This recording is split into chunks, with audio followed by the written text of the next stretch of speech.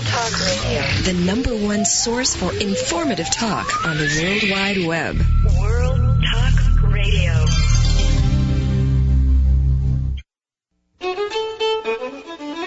The Civil War ended in 1865, long before video was invented.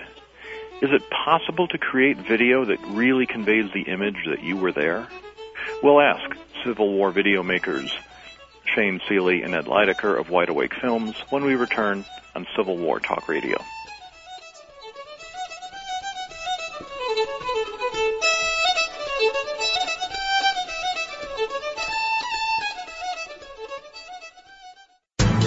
Hey, got a marketing department? Outsource it. Electronic Theater, a full-service multimedia ad agency, will animate your business. Still stuck with paper? Go digital. Engage your prospective clients with dynamic media, including voice, animation, video, music, and even virtual tours. Your interactive presentation illustrates who you are and what you do. Whether it's projected onto screens, handed out on CD with auto web link, or streaming from your website, multimedia will grab your client's attention and keep it there. Electronic Theater makes it simple. We are knowledgeable, experienced, friendly professionals and surprisingly affordable. So get your message out to the world. Electronic Theater, spotlighting your business. Check out our services and low CD replication pricing at electronictheater.com or call us at 760-436-8449. Credit card debt has squeezed the fun out of your life. Are you ready to file bankruptcy? Wait. Make one more phone call first to Credit Partnership. Our licensed attorneys offer a unique debt relief solution called debt reduction. You can get out of debt in 2 to 3 years or less. Credit counseling and consolidation loans are no solution. They only rearrange your debt, which may lower your interest rate slightly. You'll still wind up paying the entire balance over time. Lots and lots of time. Only debt reduction with Credit Partnership shrinks the principal balance of your debts, not just interest. Your monthly payments will be lower too, so you get immediate relief. Debt reduction has already helped tens of thousands eliminate their debt, and unlike bankruptcy, debt reduction with Credit Partnership does not become public record. Remember, bankruptcy devastates your credit for 7 to 10 years. Call Credit Partnership instead. 1-800-DEBT-SAVER. Toll free 1-800-DEBT-SAVER, or visit us online at creditpartnership.com. Get relief from your debt now with Credit Partnership. Call 1-800-332-8728. 1-800-DEBT-SAVER. World Talk Radio. Interested in advertising on any of our shows? Please click the advertise link on the homepage or send an email to ads@worldtalkradio.com. Or you can click on the sponsor this show link on any of the show pages. Welcome back to Civil War Talk Radio. I'm Jerry Prokopowicz. Today discussing filmmaking in the Civil War, of which there was none, but filmmaking of the Civil War in the 21st century by a company called Wide Awake Films, talking to two members of that company, Ed Lydecker and Shane Seeley. And we've been discussing both the logistics and now the aesthetics of making these kinds of films based primarily on reenactments of great battles. You produced a film, 5 Hours of Death, on the Battle of Franklin, which I saw last week and was very impressed by. And there were a number of things about it that struck me. One of them is an issue we just started to touch on, the issue of authenticity. Whether, to what extent is it important to get the details right, the clothing right, the flags right? And I'll say, as I watched that film, there was a digression where you discussed the Army of Tennessee's, the Confederate Army of Tennessee's flags. I believe it was it Claiborne's division that wanted to keep their flags? Yes, they kept the Hardy Corps flag. It was this white dot basically in a blue field. And at the time when the Army was trying to change over to the cross, the Confederate battle flag for all units. Now, as I was watching that movie, I have to admit, at that point I started thinking, you know, this is Civil War geek stuff now. This is who keeps the flags. If I'm painting my toy soldiers with the right flags for the right battle, or I'm putting on my reenactment gear on with the right flags for the right battle, now we're off the cliff into the area of people who listen to this show. We're not talking to the general public anymore. And if it goes too far in this direction, I'm going to have these guys on the show and say, how big is your audience? Who are you talking to? You didn't stay off that cliff, though, and I want to be clear about that. I think the video does a very good job discussing the battle as an event as a whole, tries to place it in context, tries to say something significant about it. It's not just, did we get the flags right?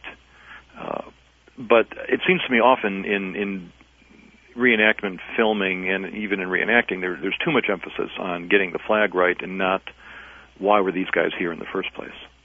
Yes. Well, in that instance in particular, I think I think the reason that it was included is, in today's culture, a lot of folks, a lot of things Confederate aren't cool, and we think that's unfortunate, and I understand why, but I think people today, especially those who don't know much about the war, kind of put it in a very black and white context, if you will, and we like, exploring those complexities, and that's what that was for us, something that's like, oh, okay, they didn't fight under the battle flag. That's interesting, and so we wanted to include that. And it was certainly a worthwhile detail. Now, in terms of things Confederate, in this film as a whole, I asked you about whether you wrote them first or filmed them first earlier. You pointed out it's sort of a symbiotic relationship. Both happen. The story in your Franklin video has a protagonist, has a hero, as in a classic drama, as I saw it, and that protagonist is the Confederate Army of Tennessee. Sure. That's the main character. It's a conglomerate character of thousands of individuals. But the focus, to me, seemed to be on that army, on its unfortunate choice of leaders, and first Bragg and later Hood. And the heroes are these individual soldiers who must put up with this bad leadership and are subjected to horrifying conditions at Franklin, sent right into the heart of the Northern defense over and over. Mm-hmm. Did you conceive the film that way? Did it, at some point, would you agree that's how it comes out? Did you recognize that at some point?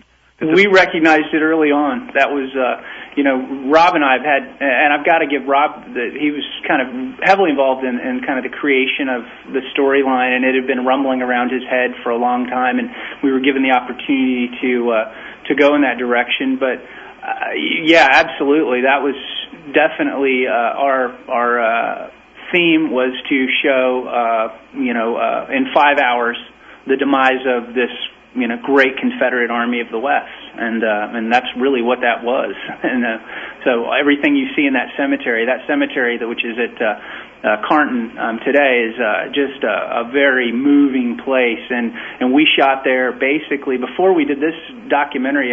The first thing we shot was about 4 years ago, I believe. No, it was 2000. We shot a little event that was held at Carnton, and that was the first time I'd been to that cemetery, and all the footage that you saw in the most of it that you saw, the cemetery footage at the start of the documentary was shot then. Rob had been back on the anniversary to shoot since then, and some of the shots were there, but that really became, I think, the visual icon for the whole story. Now, does that run through your other videos? And I wish I could say I had been able to watch more of them, but as I lay in my broken ankle-induced delirium around the house, I only was able to watch one this week. I did not see your Spotsylvania video, for example. Does that focus, I wouldn't say it takes a Confederate viewpoint, but in making the Confederate Army of Tennessee the sort of tragic hero of Franklin, which I thought was very effective dramatically, do you do the same thing in your others? Does the Spotsylvania film focus on Lee and his army, or do some of them have different sets of viewpoints? Well, Spotsylvania, they all have different ones. Franklin just to us screamed to be told that way. Mm-hmm. Spotsylvania, for example, it's the clash of Lee and Grant at the crossroads, and the whole, I think, focal point of that is Lee finally has somebody who he can't out-general, and all my ancestors were with Grant and Sherman in the West, so I kind of had a soft spot for that. But that doesn't play in too often. But in that instance, that was the whole focus there. Grant coming onto the scene and creating basically 2 weeks of solid battle, which the Army of Potomac had never experienced, and Lee had definitely never experienced. And we explore there, the whole introduction on a wide-scale level of trench warfare at Spotsylvania. How, it was almost a soldier reaction. They started digging in, extremely. I think there were 18 miles of trenches at Spotsylvania. So I think it's hard to argue that that's one of the turning points in tactical military history. That in that campaign, you see for the first time the old set piece 1 or 2 or 3 day battle becomes obsolete and it's replaced by the constant campaign. Absolutely. Now, let me ask you another question, a stylistic one. If you've heard the theme music to this show, which I inherit... Ashokan Farewell. Exactly. It comes, the Ashokan Farewell by Jay Unger. It comes up. It was, of course, made famous in Ken Burns' piece. It's ubiquitous. You hear it all over the place. It's hard to watch any Civil War video without thinking of Ken Burns' famous multi-part series on the Civil War for PBS. How do you get out from under the shadow stylistically of just making Ken Burns knockoffs? Well, we use recreation footage for one. He never really he always approached it as a purist from a documentary standpoint, and I think Ken Burns once called reenactors tubby, bearded, middle-aged men in Reeboks, and that kind of stuff. Sometimes no Reeboks out there. What's that? No Reeboks out there. Not in our videos anyway. Yeah. And we try to avoid the tubby too. But he didn't really use much of that. I think. I think the thing that T.S. Eliot said that good poets borrow and great poets steal, and if anything is stolen from Ken Burns, it's just this great use of sound effects. We wholly believe in that, and that's definitely one of the, secrets of what we do. We really try to make a dynamic sound environment, and we use up to 16 to 20 channels of audio sometimes when we're building sound, atmospheric things. So, do you record the sounds at the reenactments, or do you add sounds in the studio? It's kind of a constant work in progress. We developed a real arsenal of sounds and battle environments, and over the years that we constantly add to or detract from to create specifically what we're after. Now, since you're filming reenactment, that presents no problem in terms of authenticity because it's a reenactment, not an actual event. But I can recall, and Ed will recall this from the 50s, 60s, 70s, growing up, watching World War II documentaries that were very popular. And I guess the History Channel now shows a lot of that sort of thing. At some point, it occurred to me, I discovered that the sound effects of those documentaries are all added afterwards.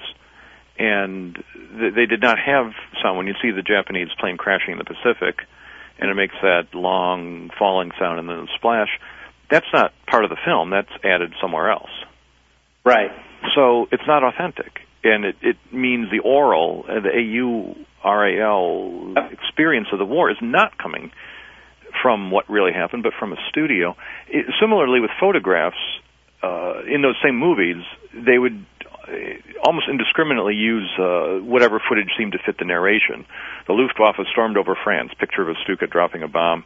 Luftwaffe stormed over Poland, same Stuka, same bomb. It doesn't have to be from the right place. Yeah. Now, when you used photographs, you used some still photographs, I noticed. They seem to be from the place you were talking about. Do you take care to do that? Absolutely. That's in Spotsylvania, for example. Rob was he used to be a researcher with Time Life and worked on the Voices series, the last great book series put out by the Time Life editors, and so he basically culled Library of Congress for a lot of different things and National Archives. And in Spotsylvania, we talk about Grant crossing. I can't remember the river right offhand, but I think it's the Rappahannock. And when he's crossing, we have actual photos from the day and time that he was crossing, and it's just we believe the photos, those are what got us into this in the first place. It was all the photographs that I looked at that just, Rob and I can sit and, I guess this is part of our geekdom, we can talk about photos like, the photo of the guy with the da-da-da-da-da-da, and we both know exactly which photo that we're speaking of. So, the photos are integral to what we do, and they will always be a big part of it, because that's part of, I think, the aura of the Civil War, is the fact that it was the first heavily photographed war. You do something very interesting in these videos that I don't think I've seen in any other Civil War videos. Maybe I have not watched enough. But while for much of it seems to be shot with modern technology, full color, on occasion you'll be showing shots of these soldiers walking, and it is in black and white, and grainy black and white at that, almost like the old world newsreels from World War II or even World War I, grainy, jerky photos of these people marching along. Whose idea was that? How did you come up with that technique? I started using certain cameras to pull that off in the mid-'90s. Actually, for a museum project I was doing for the state of Oklahoma. I've done a lot of different things for them, and just took along a few cameras that allowed me to kind of get that old grainy feel, and they ended up not letting me use it because we put it in one video for them, and these videos were generated through the educational system in the state, and the kids thought they were real. The shots were real, and the teachers had to explain the fact that they're not. That, they didn't have motion picture cameras in 1862, and so we ended up not using it. But we love that stuff, and to me, that's the stuff we can't. When we shoot this stuff, we get it processed, and it comes back, and it's just like Christmas morning. For Rob's standpoint, to look at it, because it's finally all these old black and white photographs in motion for us. It's like the missing link. So, it really did convey that feeling. As I was watching those particular scenes, I thought if Brady had a video camera, that's what he would do. Thank you. Yeah, that's exactly what we're trying to accomplish. So just kind of a you were there kind of feel. Well, let me just throw out one last comment, which is another difference I noticed between your films and Burns, is there are no talking heads. There are no authorities being interviewed. It's all on the ground. And in some ways that's refreshing, because I hear enough people talking all day. Unfortunately, we're out of time as the music creeps up on us. I want to remind all our listeners to go to www.wideawakefilms.com and take a look at these. If you're interested in Civil War reenactment, or if you have a curiosity to see how someone like Brady might have tried to capture these events on film, I would recommend the Battle of Franklin, which I saw, and if the others are like that, I'd recommend the others too. Ed and Shane, thank you so much for joining me today on Civil War Talk Radio. Thanks for the opportunity, Jerry. Thanks, Jerry. Appreciate the opportunity. And thank all of you for listening. This is Jerry Prokopowicz, Civil War Talk Radio.